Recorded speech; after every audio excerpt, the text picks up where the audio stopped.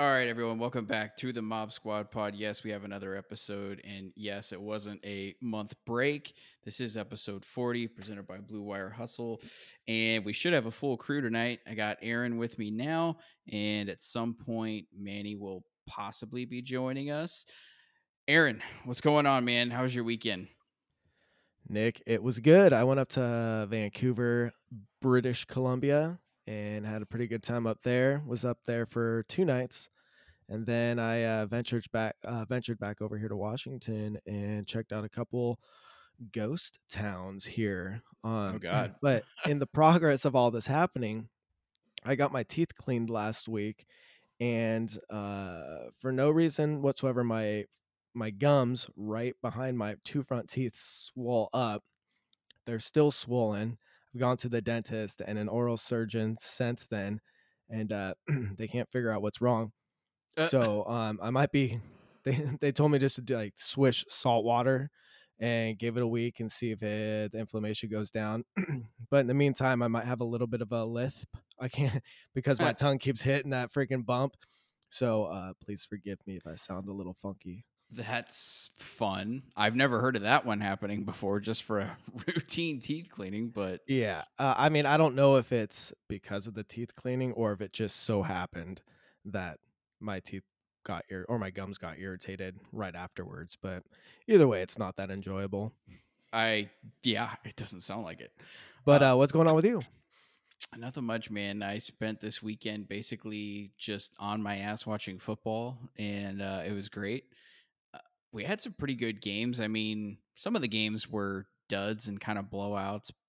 I'm looking at you, Pittsburgh, but for the most part, the games were, I would say, compelling, and I certainly got the result I was looking for.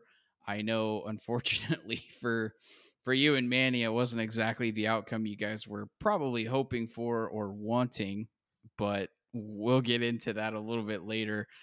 So this episode will basically we'll kind of talk about, obviously, Rams Cardinals, and we'll talk Rams Bucks, obviously, and then we'll do a little bit of a discussion into some of the other playoff games because, like I said, all the games for the most part were pretty competitive, and there was definitely some compelling storylines in the games that are, I think, worth talking about. The Rams Cardinals game went way different than I had anticipated. I don't know. I know last week when we spoke about the 49ers and Rams game, you said that you were hungover, so you didn't exactly catch that one. Were you able to catch this game at all?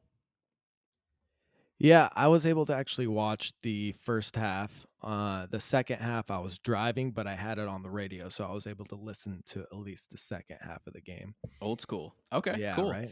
Um, I don't know exactly like what in your mind you thought like how this game was going to go, but I figured the Rams were going to win. I was hoping they were going to win, but I didn't think it was going to go like this. I mean, this was a clowning by the Rams, in my opinion. I think if you're a Cardinals fan, you should be embarrassed, especially after they started the season. I think they were 8-0. I think at one point they were like the last undefeated team in the NFL, and they came out and looked unprepared. They looked unmotivated. It looked bad. I don't know what you thought, but that's what I took away from just my initial impression of the game overall. Yeah, I mean, like I said, I gotta watch that first half, and looking at the Cardinals, they look defeated. I Same with you, anticipated the Rams to win this game, but I didn't think their defense was going to do it in such a convincing manner, especially with their two starting safeties out, with Yeah. Fuller and Rapp both out. The I thought the Rams defense looked superb, at least from the first half, from what I witnessed with my own eyes. Yeah, this was a lot. It was one of those games where I can kind of kick back and relax. And Kyler Murray, I think that first half was terrible. And Oh yeah. there was a stat, I think, just before halftime where they had like -1 total yards. Yeah, no, It was bad. actually, I have the stat, and they had -4 net yards on their first 4 drives of the game. That's solid defense. That's bonkers. That's beyond solid. That's crazy. An Yeah. NFL team, if you like break it down, it's an NFL offense. It's an NFL offense with Kyler Murray. Okay. And they had 4 drives and had -4, not even 0. 0 would have been a positive for them. They had -4. That's crazy for a playoff game. Yeah. It was pretty bad. And like you said, two our starting safeties were out, and one of our safeties that we were using in the game was a guy that had been retired since 2019. But thankfully, everyone else, picked him up, and we really didn't need him to be great. And I think we had said last week that if we really needed him to be great, that was going to be a problem. But it didn't Yeah. come to that. Yeah, And and from the offensive side, I mean, Cam Akers, he's starting to come alive. At least that's what I'm hoping for. He had I mean, he had a bad drop at one point, but I mean, overall there's big improvement I think from this week versus last week with Cam Akers. And then I don't know what's going on with OBJ. Is he starting to gain momentum here? Because this would be a yeah, perfect time. They didn't really even need Cooper Cup this game.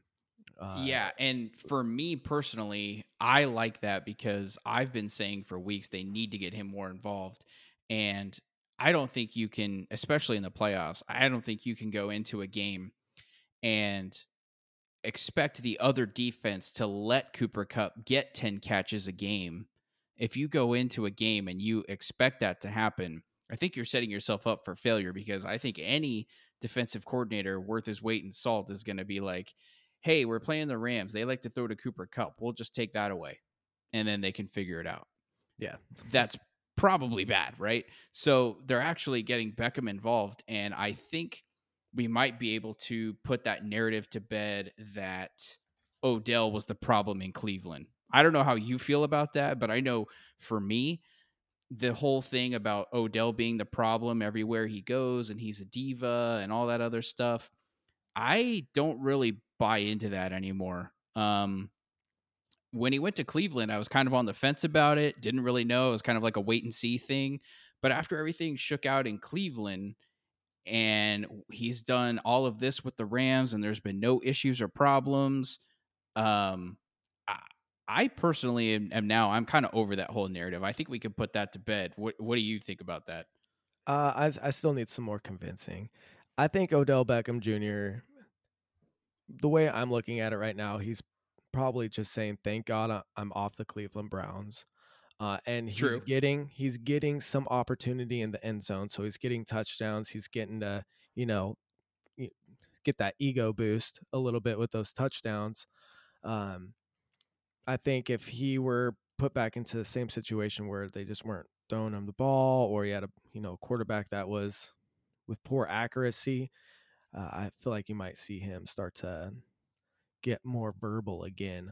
But I feel like he has been limited in his targets. I mean, it's clear in comparison to Cooper Cup and sharing the ball with Van Jefferson. But I think he's excited to be on a winning team, and I think he's excited to get that end zone opportunity. And especially after that last game, I'm sure he's feeling rather fulfilled to have his 6 receptions and a touchdown again. So I'm not convinced he is not a potential toxic player if he is not getting his way or is not getting the ball thrown his way and getting touchdowns, or just having that opportunity to really um, just have to get that ego stroked. uh Well, like they say, winning I don't cures know. everything. It So does. certainly, while they're winning and while they're in the playoffs, he's definitely going to be happy. And we'll see what happens if the team decides to bring him back next year. What happens if the team doesn't succeed or whatever. But like I said, for me, I'm kind of over that narrative. the way that everything shook out in Cleveland, I think it was pretty obvious that for whatever reason, I hope that someone does like a 30 for 30 or a documentary on this at some point. But something happened between him and Baker because they just did not see eye to eye. We never heard, or at least I certainly didn't hear about any stories coming out of the locker room or animosity between them, but clearly something was going on between them because they just never got along on the field as far as clicking and chemistry. And Baker also had a bad year. I think that's not really debatable, but something happened between them where they just did not see eye to eye and there was no chemistry whatsoever. Um, but certainly different guy here in LA. And interestingly enough, it was a big game for him, not only in the fact that Rams won, but he had a big impact on the game and he got a big impact in his checking account as well because Odell, when he got on with the Rams, he got a incentive laden deal, and a lot of those incentives were tied to postseason success. So he caught the 30-yard touchdown pass and he also threw the touchdown pass, and he actually became the first player in NFL history to have a touchdown catch and throw a touchdown. So that's actually pretty cool. So yeah, that's cool. But also, because they won the game, he also got a $500,000 bonus in his salary for winning the game. And if they beat the Buccaneers, he's going to get a $750,000 bonus. So a lot of incentive there for Odell to be a good teammate and play well and win. So, big game for Odell, not only in the stat sheet, but also in the record books as far as history goes, and also in his checkbook, because who amongst us wouldn't want an extra $500,000? Yeah, that would be nice for just winning a game. And I have to have a correction real quick. He only had 4 receptions. For some reason, I thought he had more than that, but I didn't even know. Like when you said 6, I thought it sounded accurate. I should have I just don't have rolled the, with it. yeah, I don't have the full box score in front of me. Um, but as far as the game itself and box scores and stuff like that, um, the the thing I guess that struck me the most was the commitment to the run game. I didn't see that coming. I've been preaching it all year, if not last year too, that we need to run the damn ball. And they actually did it. I was like, holy crap, they're actually running the ball. And like you said, Cam Akers looked really good for a guy, especially coming off a torn Achilles. Dude was like hitting people. He was not shying away from contact. He wasn't running gingerly. He looked like an absolute stud out there. And obviously, I can say this after the fact because he's out of the hospital and he's okay now. But that hit that he laid on Buda Baker was disgusting. He flat out just put him to sleep, laid him out. And that kind of hit coming from a running back is kind of surprising for me because I know I wouldn't expect a guy of Cam Akers' size to do something like that. If someone like, I don't know, Mark Ingram or um, Derrick Henry did that to somebody, I'd be like, yeah, those are big dudes. But the fact that Cam Akers was able to do that was kind of crazy to me. But I think you were able to catch that, right? That was before the half. Um, yeah, I think that was just before the half. I definitely saw replays over and over of it again. It was a Okay. vicious hit. Yeah, he laid him out. Yeah, It was that bad. was. And then I don't think Akers realized that he was hurt. Yeah, Until he got to the the sideline and kind of was like, "Oh crap." Yeah, there was some animosity the rest of the game after that because initially Cam kind of did this hand gesture like, "Hey, stay down" kind of thing. And after he started to walk away, he kind of realized, I think when everyone was going towards Buddha, that he was kind of like, "Oh, okay."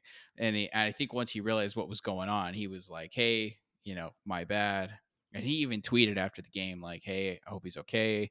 Prayers to him, all that stuff." And he is okay. He's out of the hospital now. He's good. Tweet? What's a tweet? Yeah, I know. It's not really your thing. Uh Well, one other surprising stat too, just the running game, and I will agree too with your statement is that I was actually really happy that they stuck heavy with the run this game. Heavy as in heavy for the Rams in the running game, but Cam Akers actually had more rushing attempts than Sony Michel, 17 Yeah, to 13. So he handled the ball more than Sony Michel. I wonder if yeah. that's going to be something we see going forward. I feel like it is, which is kind of crazy because Sony did really well the past couple weeks of the season. So it's kind of weird because you would think, I don't know, I would think that you'd want to stick with the established guy that's playing really well, not coming off an Achilles injury. But if this game is any sort of indication, apparently Sean McVay is like, no, no, no, Cam's good and he's the guy, so he's going to get the ball. But like you said, he had 17 carries. Michelle had 13. Michelle was able to turn his 13 into 58 yards.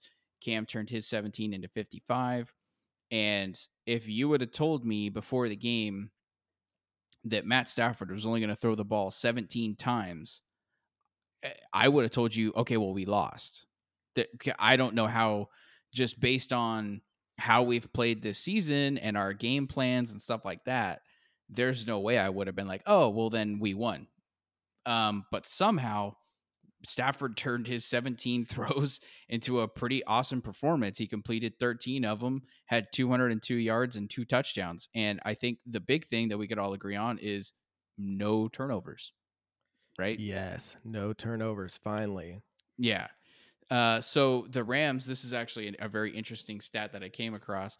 The Rams became just the 12th team in playoff history to have 370 total yards, a 20 point differential, and allow less than 190 total yards and 3.4 yards per play in a single game. The last team to accomplish that was the Giants in the 2001 NFC Championship game. So that hasn't been done in quite some time. And that's kind of like a very odd stat to put everything together. But 370 total yards and a 20 point differential and only allowing 190. Essentially, what that all translates to is just domination. The Rams were just very dominant in this game. Um, I don't know if we'll get another performance like that as a team, but if we do, I don't know how we lose. I don't know who beats us because that kind of performance is it's unstoppable, right? I mean, I don't know how you can't really defend that. It's just what do you do, right? Yeah, So I mean, look at how they handled Kyler Murray. I mean, they dominated him. He only got, I think, 6 yards rushing is what I'm seeing here on the stat line. That's insane for Kyler Murray. And he was 19 completions for 34 attempts with 2 interceptions, no touchdowns. Their defense killed it. They put a lot of pressure on him, and then they got turnovers and a touchdown. yeah, So that pick really six, looking by good. the way, when that happened, I was losing my mind, dude. Oh yeah, I was jumping up and down. I was going crazy. That play was nuts. Troy Reader looked like he broke Kyler Murray in half on that play. yeah, I thought after that play that Kyler was going to be hurt because he literally looked like he almost disappeared. He like broke in half. I was like, is Kyler going to be okay? Because he looked like he got jacked the hell up on that. yeah, So credit to Troy Reader, one of the guys that we've been kind of saying all year is kind of a detriment in this offense, but he got the pressure, got the hit on Kyler, and for whatever reason, Kyler was like, "Yeah, you know what? I'll just throw this up. I don't need to take the safety. I don't need to take the smart play here. I'll just throw this up." And he threw it up right to David Long Jr. and turned it into a pick six. And I think I don't remember for sure, and I don't have this in front of me, so I could be wrong.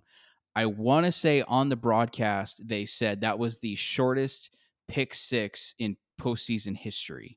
I could be wrong. It might have just been in wild card round history or something like that, but I definitely saw or heard someone say that was the shortest pick six in like postseason history of some kind. So Someone can fact check me on that. Either way, crazy, crazy. Um, I think if you're a Cardinals fan, you gotta be at a crossroads right now because, like I said earlier, this team started 8-0. Everything was looking great, and then for whatever reason, Cliff Kingsbury has this weird track record of not being a finisher. Um, this is going back all the way to 2013 when he was with Texas Tech. So just kind of follow my trail here. So 2013 with Texas Tech. This is all Texas Tech, right? So 2013 he lost 5 of 6, and these are all end of season, by the way. 2014 lost 4 of 6. 15 he lost 4 of 6. 16 he lost 6 of 8. In 17 he lost 6 of 8. And then in 18 he lost 5 of 5. Then he gets the Cardinals job in 2019. And since he's been with the Cardinals, he lost 7 of 9. Last year, they lost 5 of 7. And this year, they lost 5 of 6. So this isn't like a recent thing. All the way back to 2013, he's just not a finisher. Something about his teams and his offensive schemes, it's like everyone figures it out, and it's like a weird combination of his offense gets figured out and his teams are either unprepared or unmotivated or both. I don't know, but I will say it looked like after the first drive that the Rams put on them, the Cardinals players looked defeated and they looked completely unmotivated and they looked like they just wanted to get the hell out of there. Honestly, that's how it looked to me. So I don't know what's going on there. I have heard some rumblings that there could be some issues with Cliff and his job security.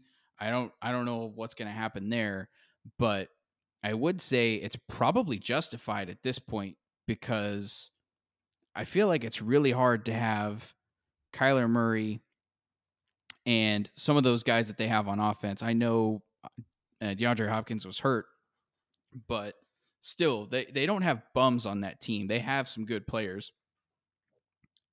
And to have that start and the way they finished and the performance in that playoff game, I feel like it's kind of justified to question whether Cliff is really the guy for this team.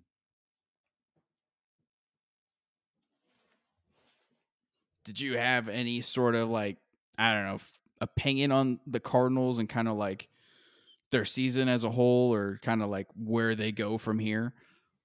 I mean, I felt like he kind of summed it up. They had an amazing start and complete collapse. And as you mentioned, I also heard reports of, the head coach's track record with, not being able to finish. So I don't really know what they do at this point. Do you stick with the coach you got now? I mean, obviously, he gets them off to an amazing start. Yeah, I feel like he's a decent coach.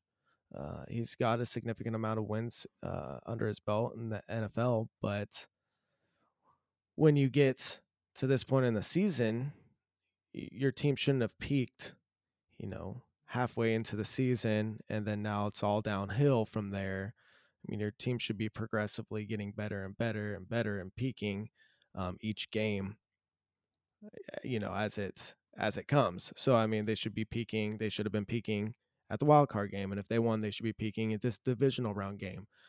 Instead, they peaked 8-9 weeks ago. How does he work on keeping his team motivated throughout the season? I don't know. I'm curious to see what they do in the off season, but they're a good team. I mean, the Cardinals, they proved to be a really good team to start the season, but whatever happened here at the end just was a total collapse. And yeah, it's not going to help when you have your best wide receiver, one of the best wide receivers in the league, DeAndre Hopkins, that's been out the last few weeks. I give him a little bit of credit for not having their best receiver on the field, but man, that game against the Rams was an absolute disaster. And I don't really know what to say for those for that team at this stage. I'm Yeah. just happy it's not the Rams.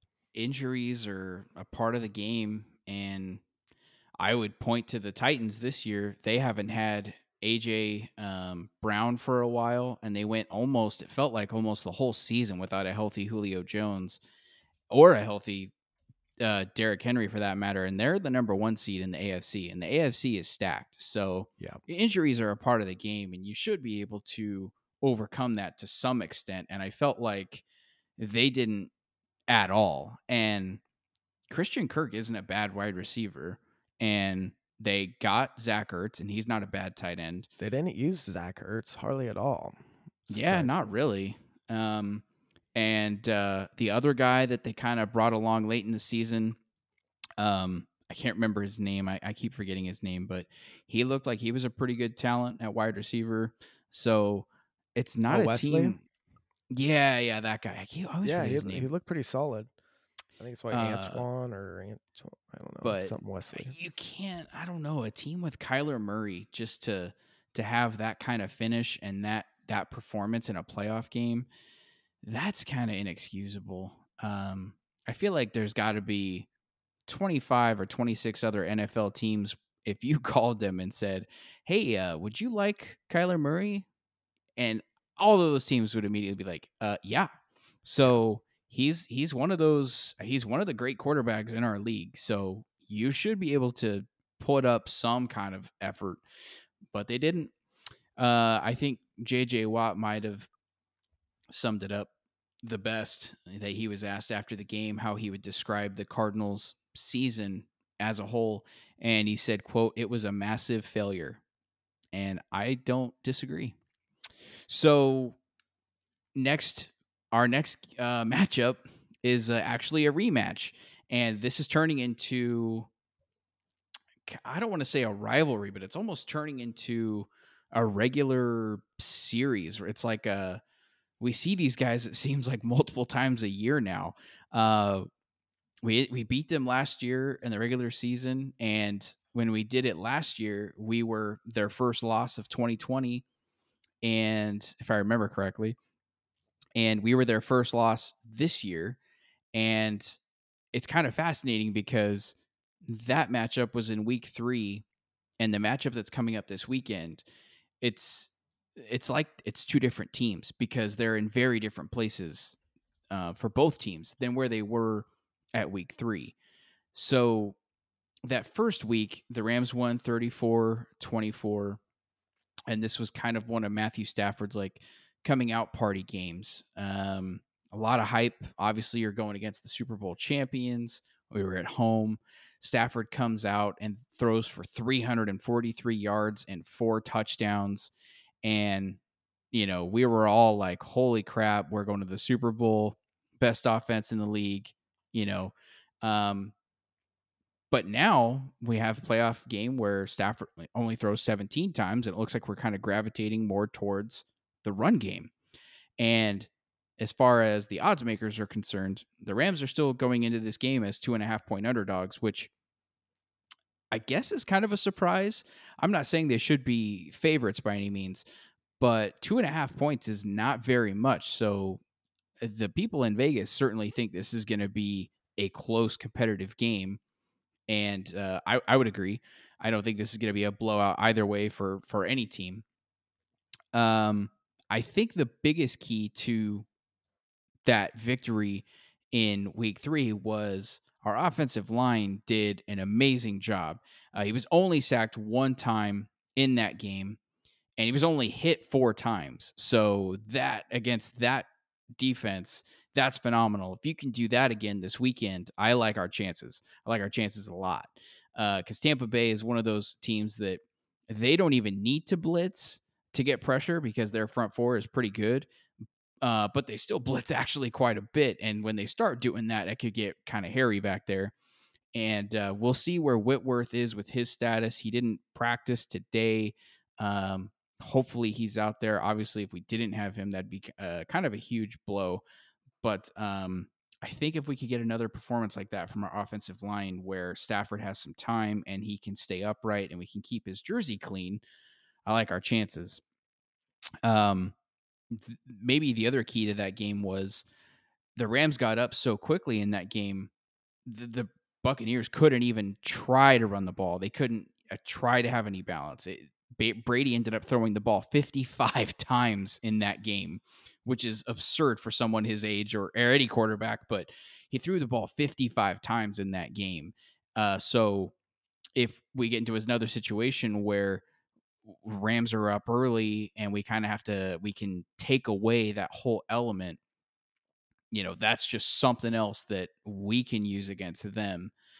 Um, Going into this game, do you think that same formula from the Cardinals game can beat the Buccaneers? Do you think that this team is capable of running on the Buccaneers, or do you think that they're going to have to change up something offensively for this Buccaneers defense?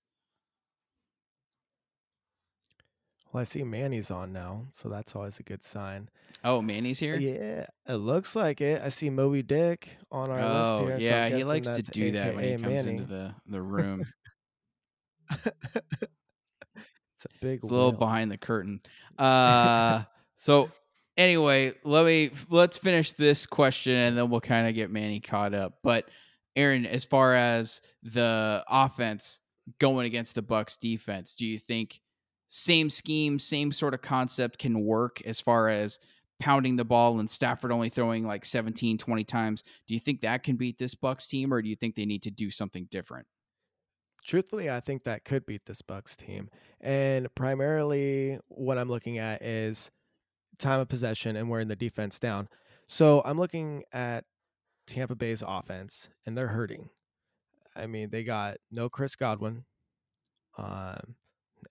Antonio Brown is gone, that whack job. And Leonard Fournette, is he going to be back this week? I don't know. And if he is he going to be healthy? I don't know.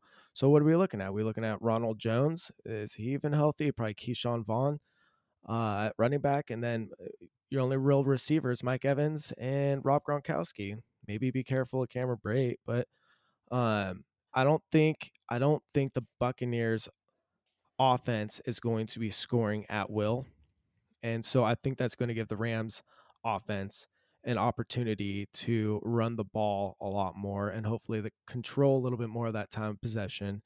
And as the Rams do, they're a phenomenal passing team. So you share the ball with the run, and then the defense for the Buccaneers isn't going to be maybe pressuring Stafford as much because they're not going to be expecting him to throw it every single time.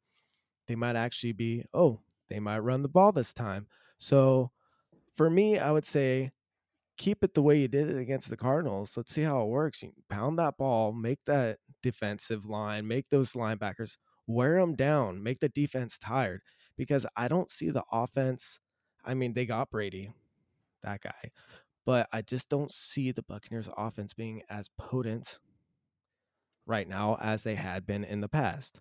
And honestly, I'm surprised that the Eagles were as close as they were against the Buccaneers last week. I thought they were going to get blown out. Hey, Manny. So that already tells me right there, maybe the Buccaneers are hurting right now. They can barely Yeah, beat the Eagles. yeah, that was a tough shot. 15 points. Well, we'll get to the Eagles. We'll get to the Eagles. I don't want to get Manny riled up right now, and then I'm I 20 mostly minutes just later, I mostly we'll just wanted to get Manny riled. yeah.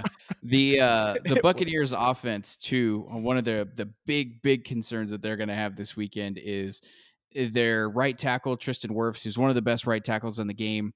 He's questionable right now, and Ryan Jensen, their center, he's questionable as well, and he's one of the best centers in the league too. So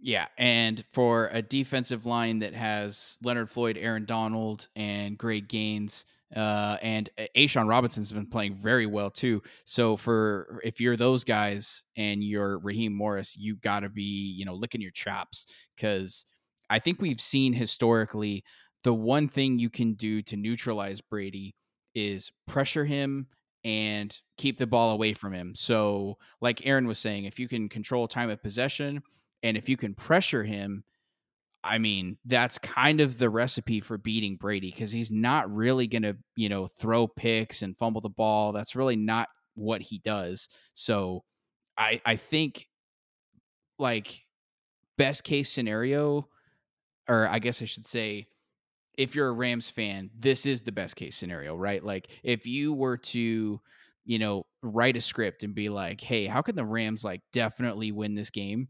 That's a huge start. Be like, "Oh, well, we'll take away two of their best offensive linemen." How about that? That's pretty awesome.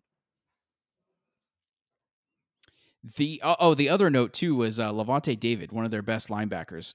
He's questionable too. So if he's not playing either, I mean, it's kind of, I don't want to say it's all lining up for the Rams, but that's looking pretty good. It's looking pretty good. But back to what I was saying earlier about these two teams being in kind of completely different spots, or I guess just being two different teams now. Week 3, the Rams had Deshaun Jackson and Robert Woods. Obviously, we're not going to have either of those guys for this game, but this time around, we've got Odell and Von Miller. So there's that. Um, Obviously, Fuller isn't going to be back for this game, so we're still not going to have him at safety. And Rapp didn't practice today with his concussion, so his status is still going to be up in the air. But based on the play that we saw against the Cardinals, I think we'll be okay at safety. Uh, Nick Scott delivered a pretty big hit to AJ Green to break up a pass, and I don't know specifically what Eric Weddle did because he didn't really show up in the stat sheet, and I don't remember seeing him on any plays necessarily. But he didn't give up any plays either, so that I guess that's the good news, right?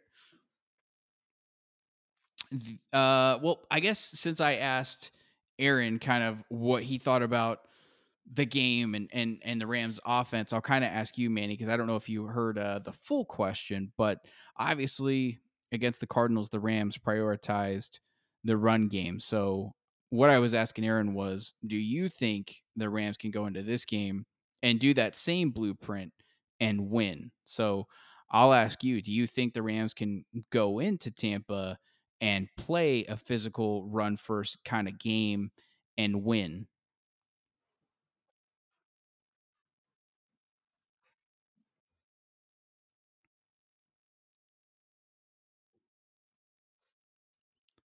I'm glad you're there.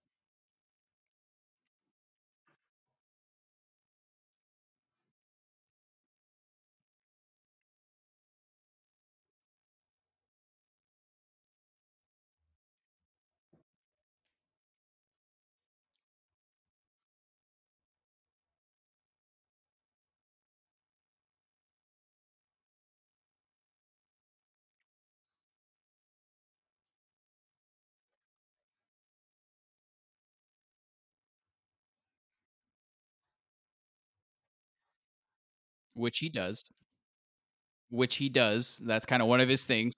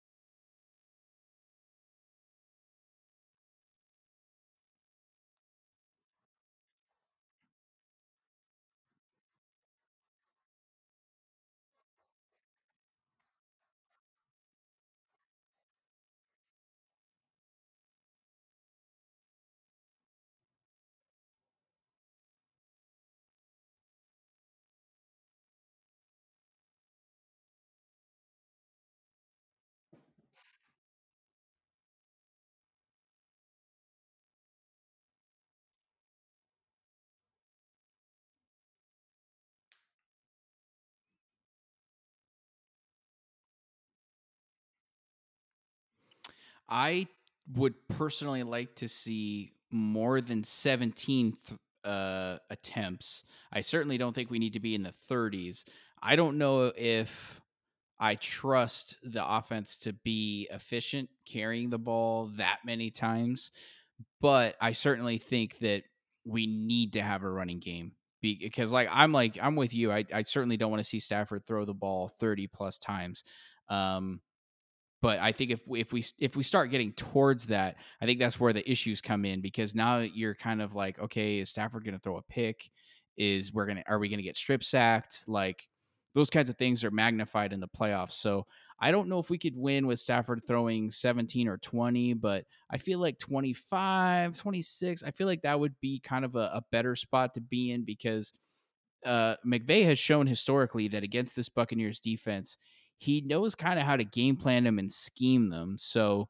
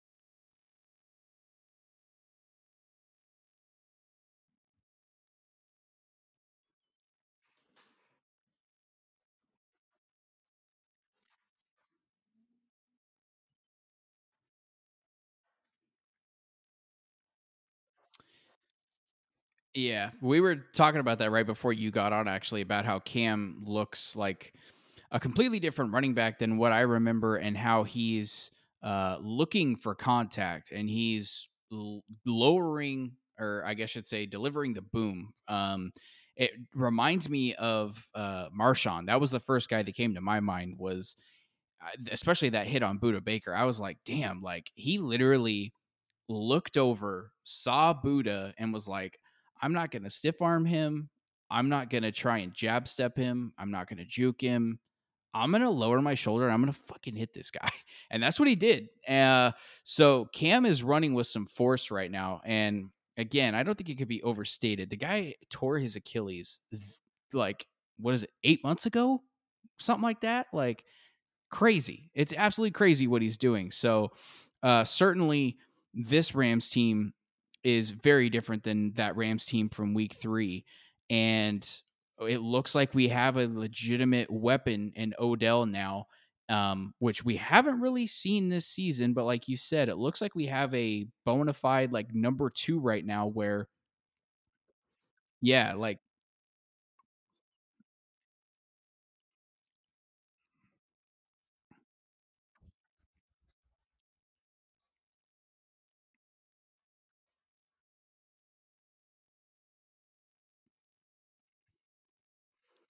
and we saw in the Cardinals game, and it wouldn't surprise me in this game either, because why the hell not do it again? I'm sure that's what Sean's thinking. It worked once. Why not do it again?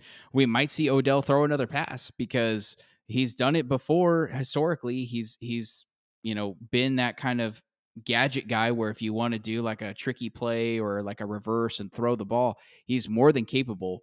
So it wouldn't surprise me if they tried something like that again, or if they tried a fake where some kind of reverse or something and set it up to make it look like he was throwing it, but they did something else. So it's like he's kind of an actual weapon now. And before the past couple of weeks, it had kind of been like, okay, like couple catches here and there, 10, 12 yards, 20 yards, whatever. But that Cardinals game was kind of like his coming out party. It was like, holy crap, this is the Odell that we were promised.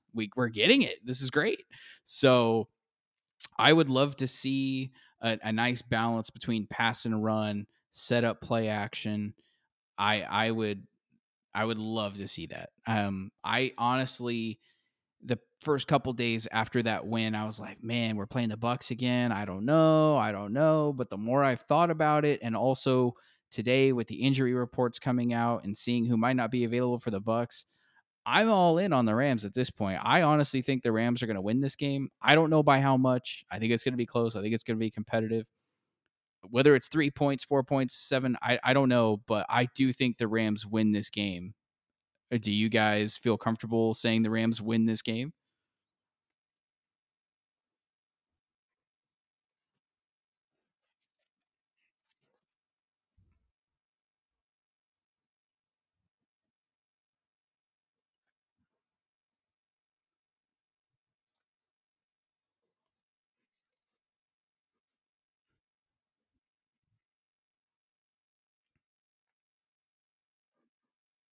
Mm-hmm. Yeah.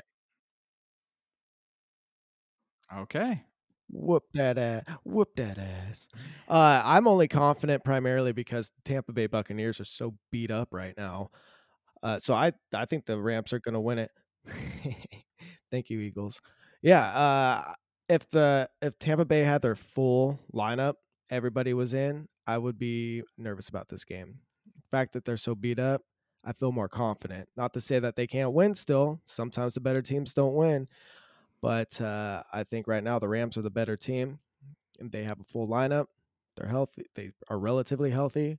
So I can definitely see the Rams winning this. I feel pretty confident. Awesome. So we'll kind of get into a little bit of just a quick recap of some of the other games that went on this weekend. Just so everyone knows, I'm not talking about Steelers and Chiefs because the Steelers shouldn't have even been there in the first place, and that game was a joke. So I'm not even talking about it. First game, Patriots Bills. The Bills won 47-17, and you guys know, because you're also baseball fans like I am, you guys know in baseball when a pitcher throws a perfect game, you know what that is. In football, there's really no equivalent to a perfect game, but I think the Bills had as close as you can get to a perfect offensive game. They had 7 drives, 7 touchdowns, and they never punted. They never kicked a field goal. It was 7 drives, 7 touchdowns, and Josh Allen looked amazing. He looked like the best quarterback in the league, and he did it against Bill Belichick. and his defense. And oh, also, it was 0 degrees outside. So that game was fun to watch. The Bills are a wagon, and Rams Bills Super Bowl is still on. I'm still holding out hope for that one. I don't know if you guys caught this game at all, but that game was something to watch. That was a lot of fun. The Bills Patriots.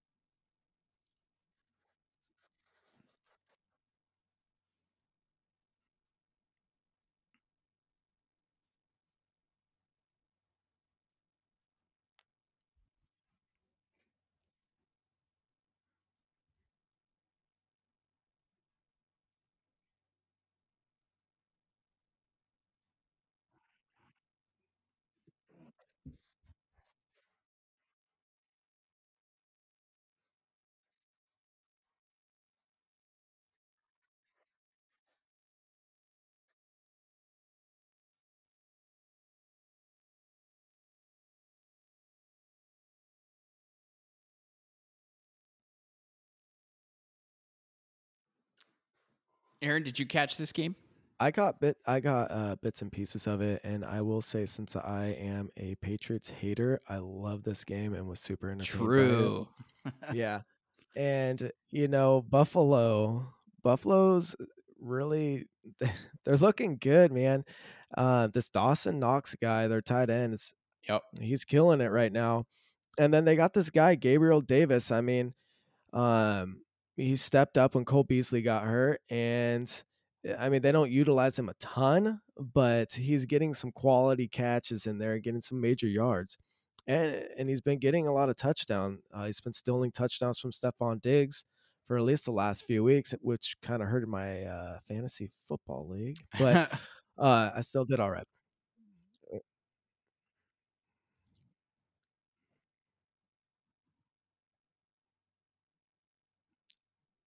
Yeah, go ahead. Go for it. Super tough, really tough. All amazing teams, such good teams.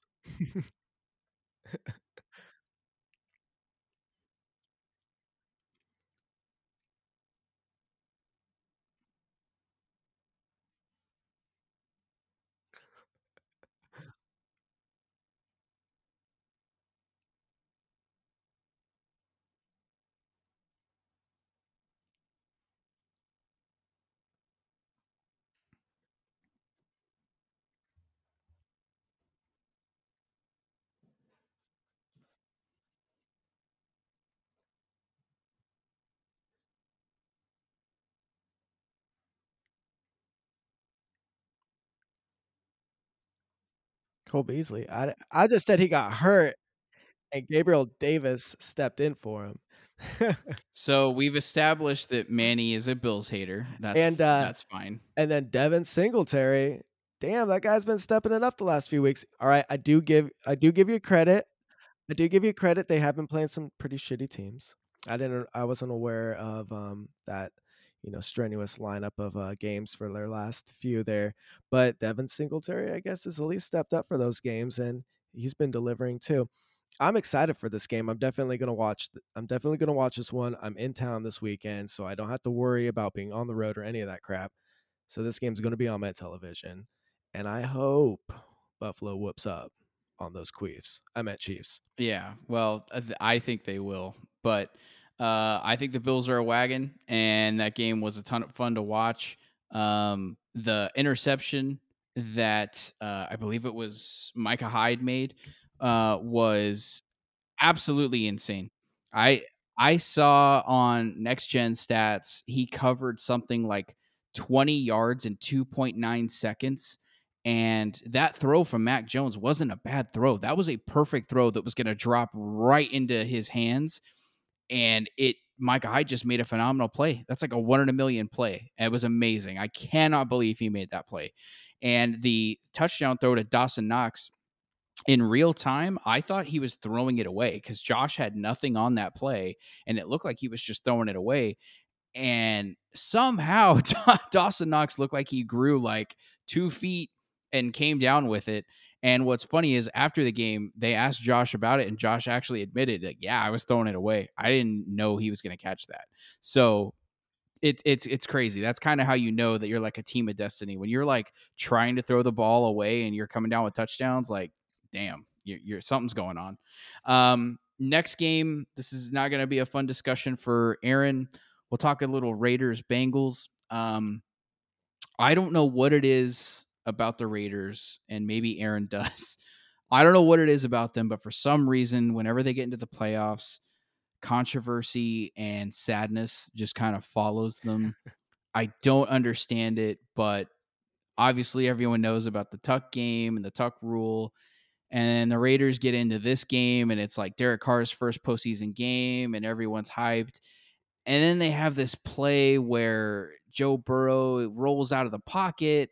It looks like he goes out of bounds, but his feet never touch the ground, and he throws a touchdown pass, but the ref blows a whistle, but the play doesn't get called, and it should have been blown dead, and the down is supposed to be replayed, but they didn't do any of that. The touchdown stood, and the Bengals end up winning 26-19.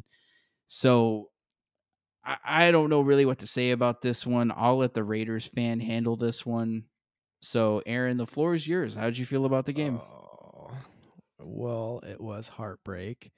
And I will say that the end of the game was entertaining, and I was excited that the Raiders had an opportunity to at Yeah, least it got close tie there at the end. It the wasn't football easy. game. Yeah, they had. Yeah, yeah. I don't disagree. All right. I know, and he was like running back, coming back away from the end zone too. So even if he caught it, his momentum was going to carry him away from the end zone. Anyways, I don't want to talk about. But that play to Tyler Boyd, yeah, I mean, Burrow did not step out of bounds, and he threw the ball, what appeared to be a good ball to Tyler Boyd, and he caught the touchdown. However, the refs did blow the whistle. We could hear it. Everybody heard it, at least from on television. They blew the whistle before he caught the ball. And the way I look at that is if the defenders hear that whistle get blown, they might not, continue with the play. So maybe that defender stretches his hand out that extra inch or however far and deflects the ball. You never know what happens. He heard the whistle. Maybe he let up just that, split second.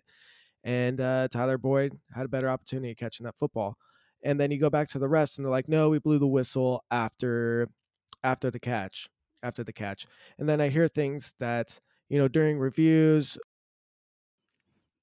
Okay, so technical difficulty. Apparently, our recording got cut off at some point because Manny is a individual and he's selfish and he had to leave. So when he left, it cut off everybody. So we're back, and I don't know exactly where it cut us off, but we were talking about the Raiders and Bengals game.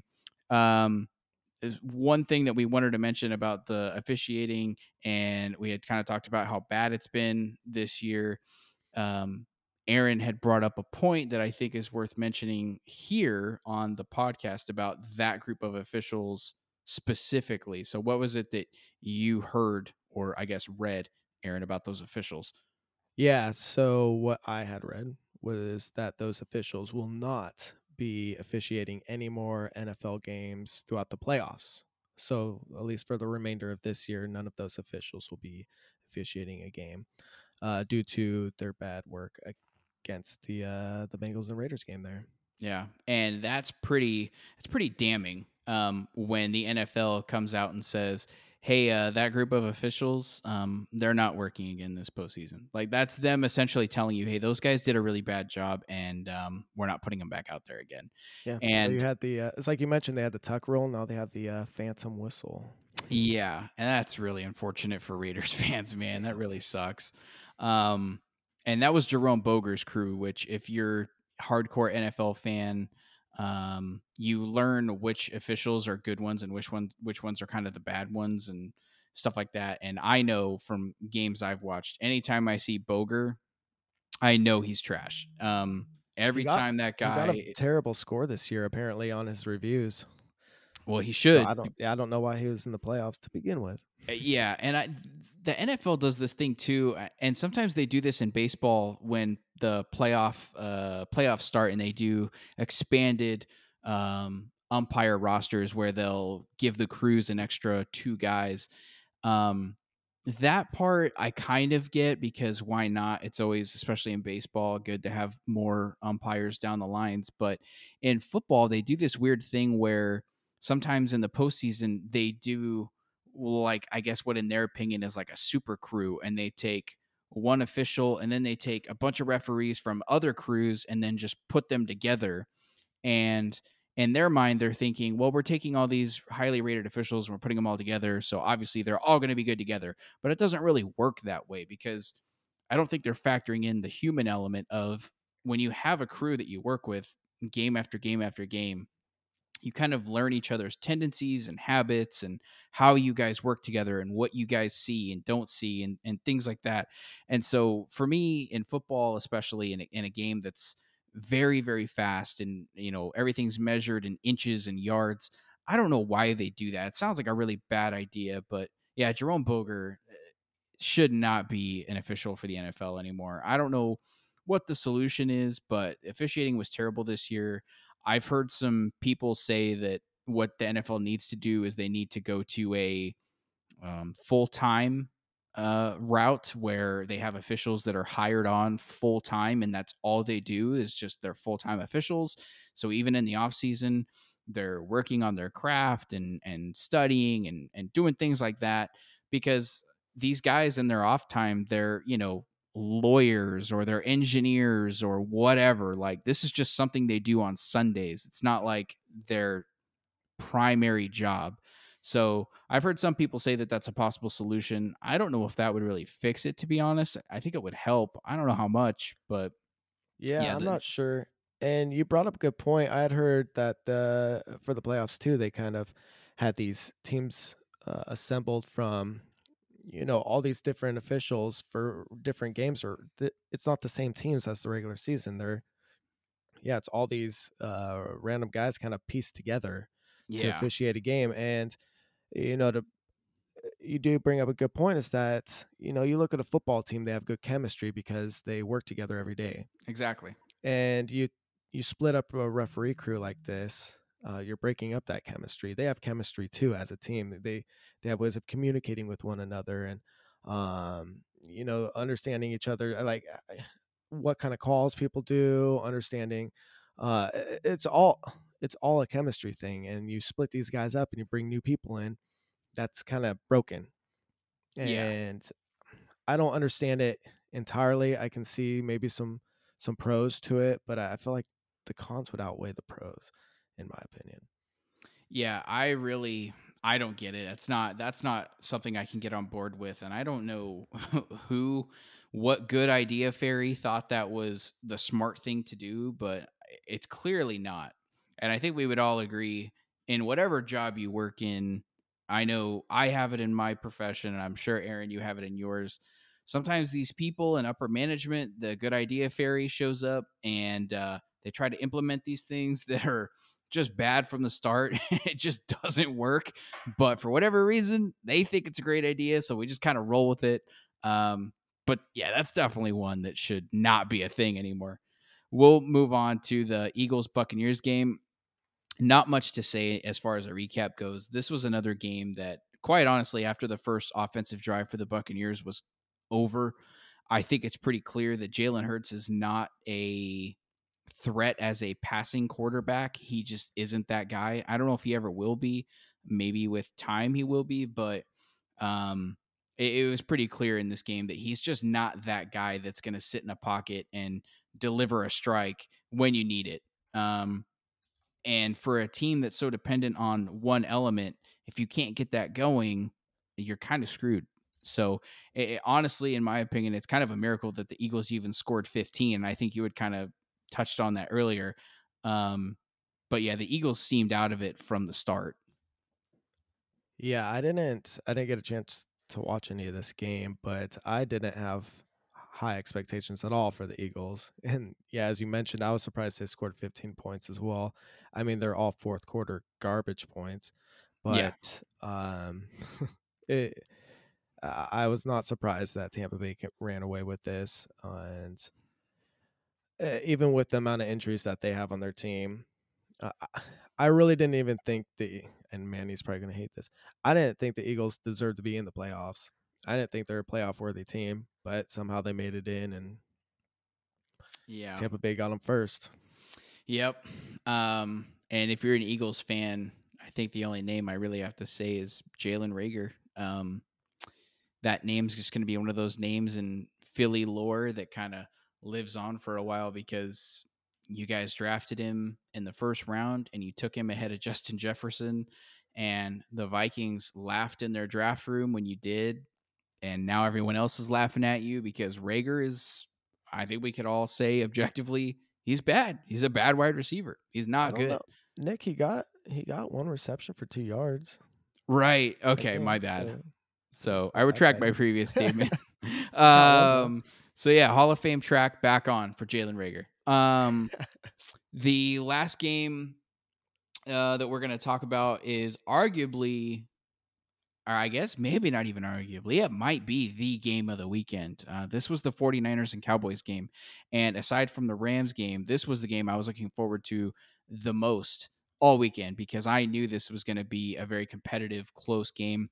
And I thought going into this game, the 49ers were going to win, and they ended up did winning for 23-17.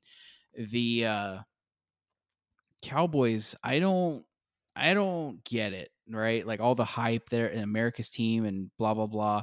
They're just not good. They're just not. And there's no reason why, like from a player standpoint, because they have good players, but they're just not it, man. They're just not. And Mike McCarthy, I think, lost him that game because the call that is going to kind of be the call that everyone remembers from this game is the Cowboys are driving. They have all the momentum and they're trying to go down, score a touchdown. And if they score a touchdown, they kick the extra point, they win. Um, and for some reason, they call a quarterback draw with 14 seconds on the clock and no timeouts remaining. Um, it was like astounding watching it in real time. I immediately, as soon as he took off running, I was like, "What the is happening? What's he doing?" Yeah. Um, so uh, I don't understand like Mike McCarthy sometimes. Was that a Mike McCarthy or Kellen Moore though?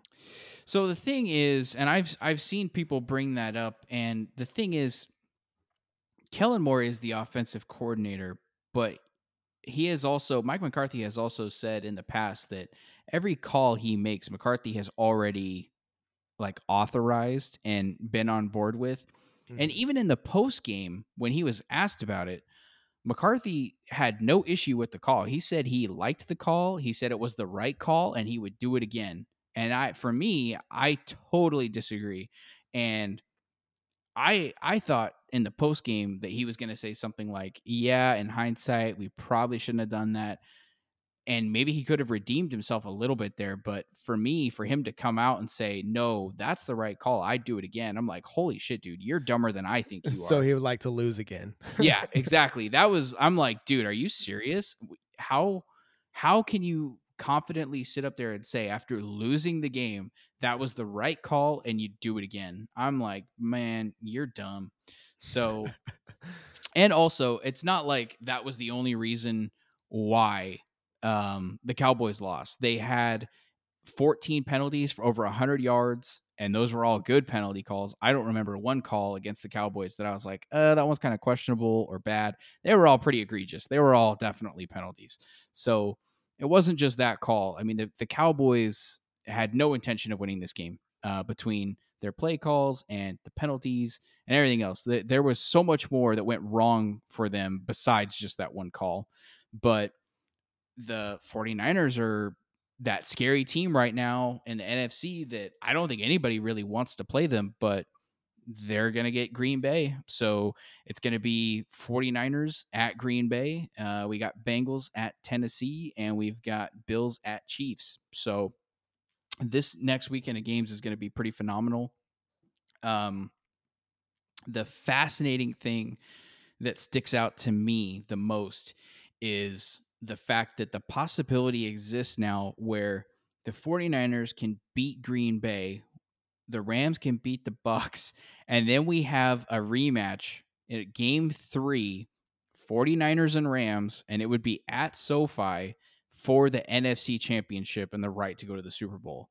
That possibility still exists, and that's crazy and also scary to me because at this point in my mind, we could beat the Buccaneers by 50. And if we have to play the 49ers, I automatically am going to assume we're going to lose. So that possibility existing is kind of fascinating to me. Real quickly, as far as these games go, do you want to do just a quick, Bengals Titans? Who do you think wins that one? Bengals.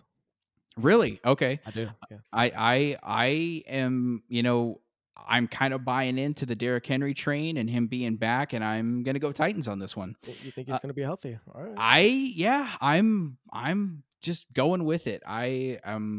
Like if he's out there in practice and they're good with it, he must be okay. And if Cam Akers can come back from a torn Achilles and be okay, then I'm gonna just trust Derrick Henry can come back from this Liz Frank injury and he'll be okay. So we'll Yeah. see. Right. And honestly, even if he's not that great, we've already seen this year they don't really need him to win. So we'll see. I think the bigger question mark is just going to be the passing game for the Titans. If they can't pass, and they don't have a running game, then I don't know if you can keep up with Burrow and Jamar Chase and Tyler Boyd and T. Higgins. I don't know if you can compete with that without a running game. Yeah. So You're going to have to see. I mean, if the Titans defense steps up, then yeah, they're going to, but we make 100% the Titans run game. They really need to get it rolling because their pass game, it's not the greatest. I mean, they got AJ Brown, but Julio Jones just got his first receiving touchdown just like a week ago. yeah, that's crazy. Yeah. So that game is fascinating. I think that's going to be another competitive game. 49ers at Green Bay. Right now I'm kind of buying into the 49ers hype train, and honestly, I'm ready to say the 49ers win this game.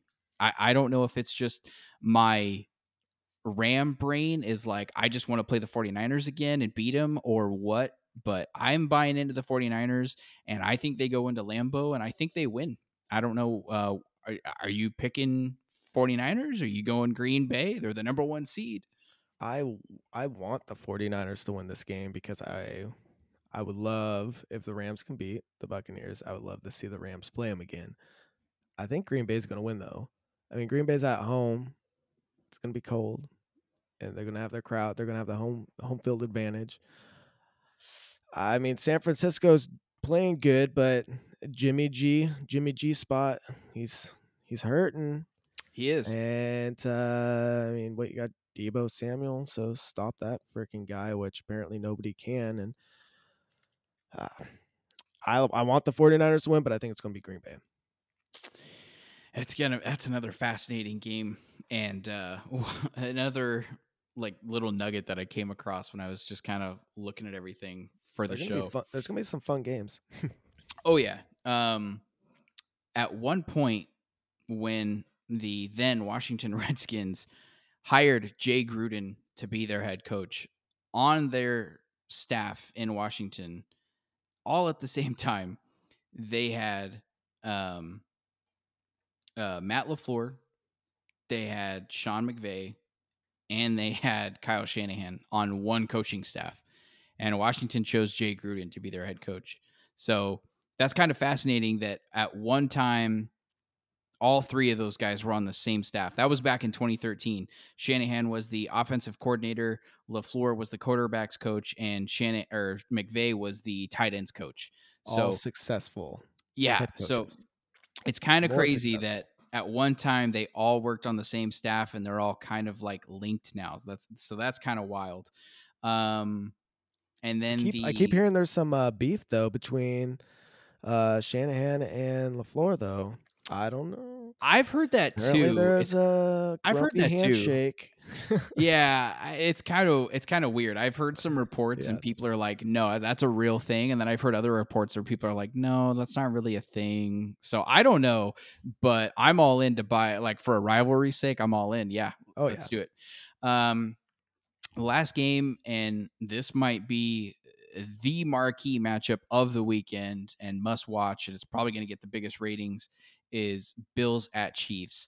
And you got two of the best quarterbacks in the NFL, Josh Allen and Mahomes, going against each other. And both teams are kind of clicking right now on all fronts: special teams, offense, defense, rolling. So this is kind of like a battle of titans, excuse the phrase. So I I don't know who's going to win because they're that good, but I would love for the Bills to win. I would really like that. So I'm going to go Bills here. I am gonna go Bills too. Love it. And I don't know if it's so much as I really just want the Bills to win. I think Kansas City has more firepower on offense with their receivers and receiver and Hill and then Travis Kelsey. But I just really want the Bills to win, and I think Josh Allen's more mobile, so that gives the Bills a little more of an advantage at the quarterback position because I think him and Patrick Mahomes both have very strong arms, good accuracy. So I think if you're comparing the two, at least Josh Allen's got the mobility. But yeah, hopefully the Bills pull out that win. Yeah, I would love that. Uh, I think, needless to say, it's going to be a very fun, exciting weekend of football. So we will come back to you guys next week, and hopefully, we're doing a awesome game recap, and we're talking about NFC Championship, and we're not drowning our sorrows and sad that we're not in it. Appreciate you guys listening as always, and we'll see you guys next week.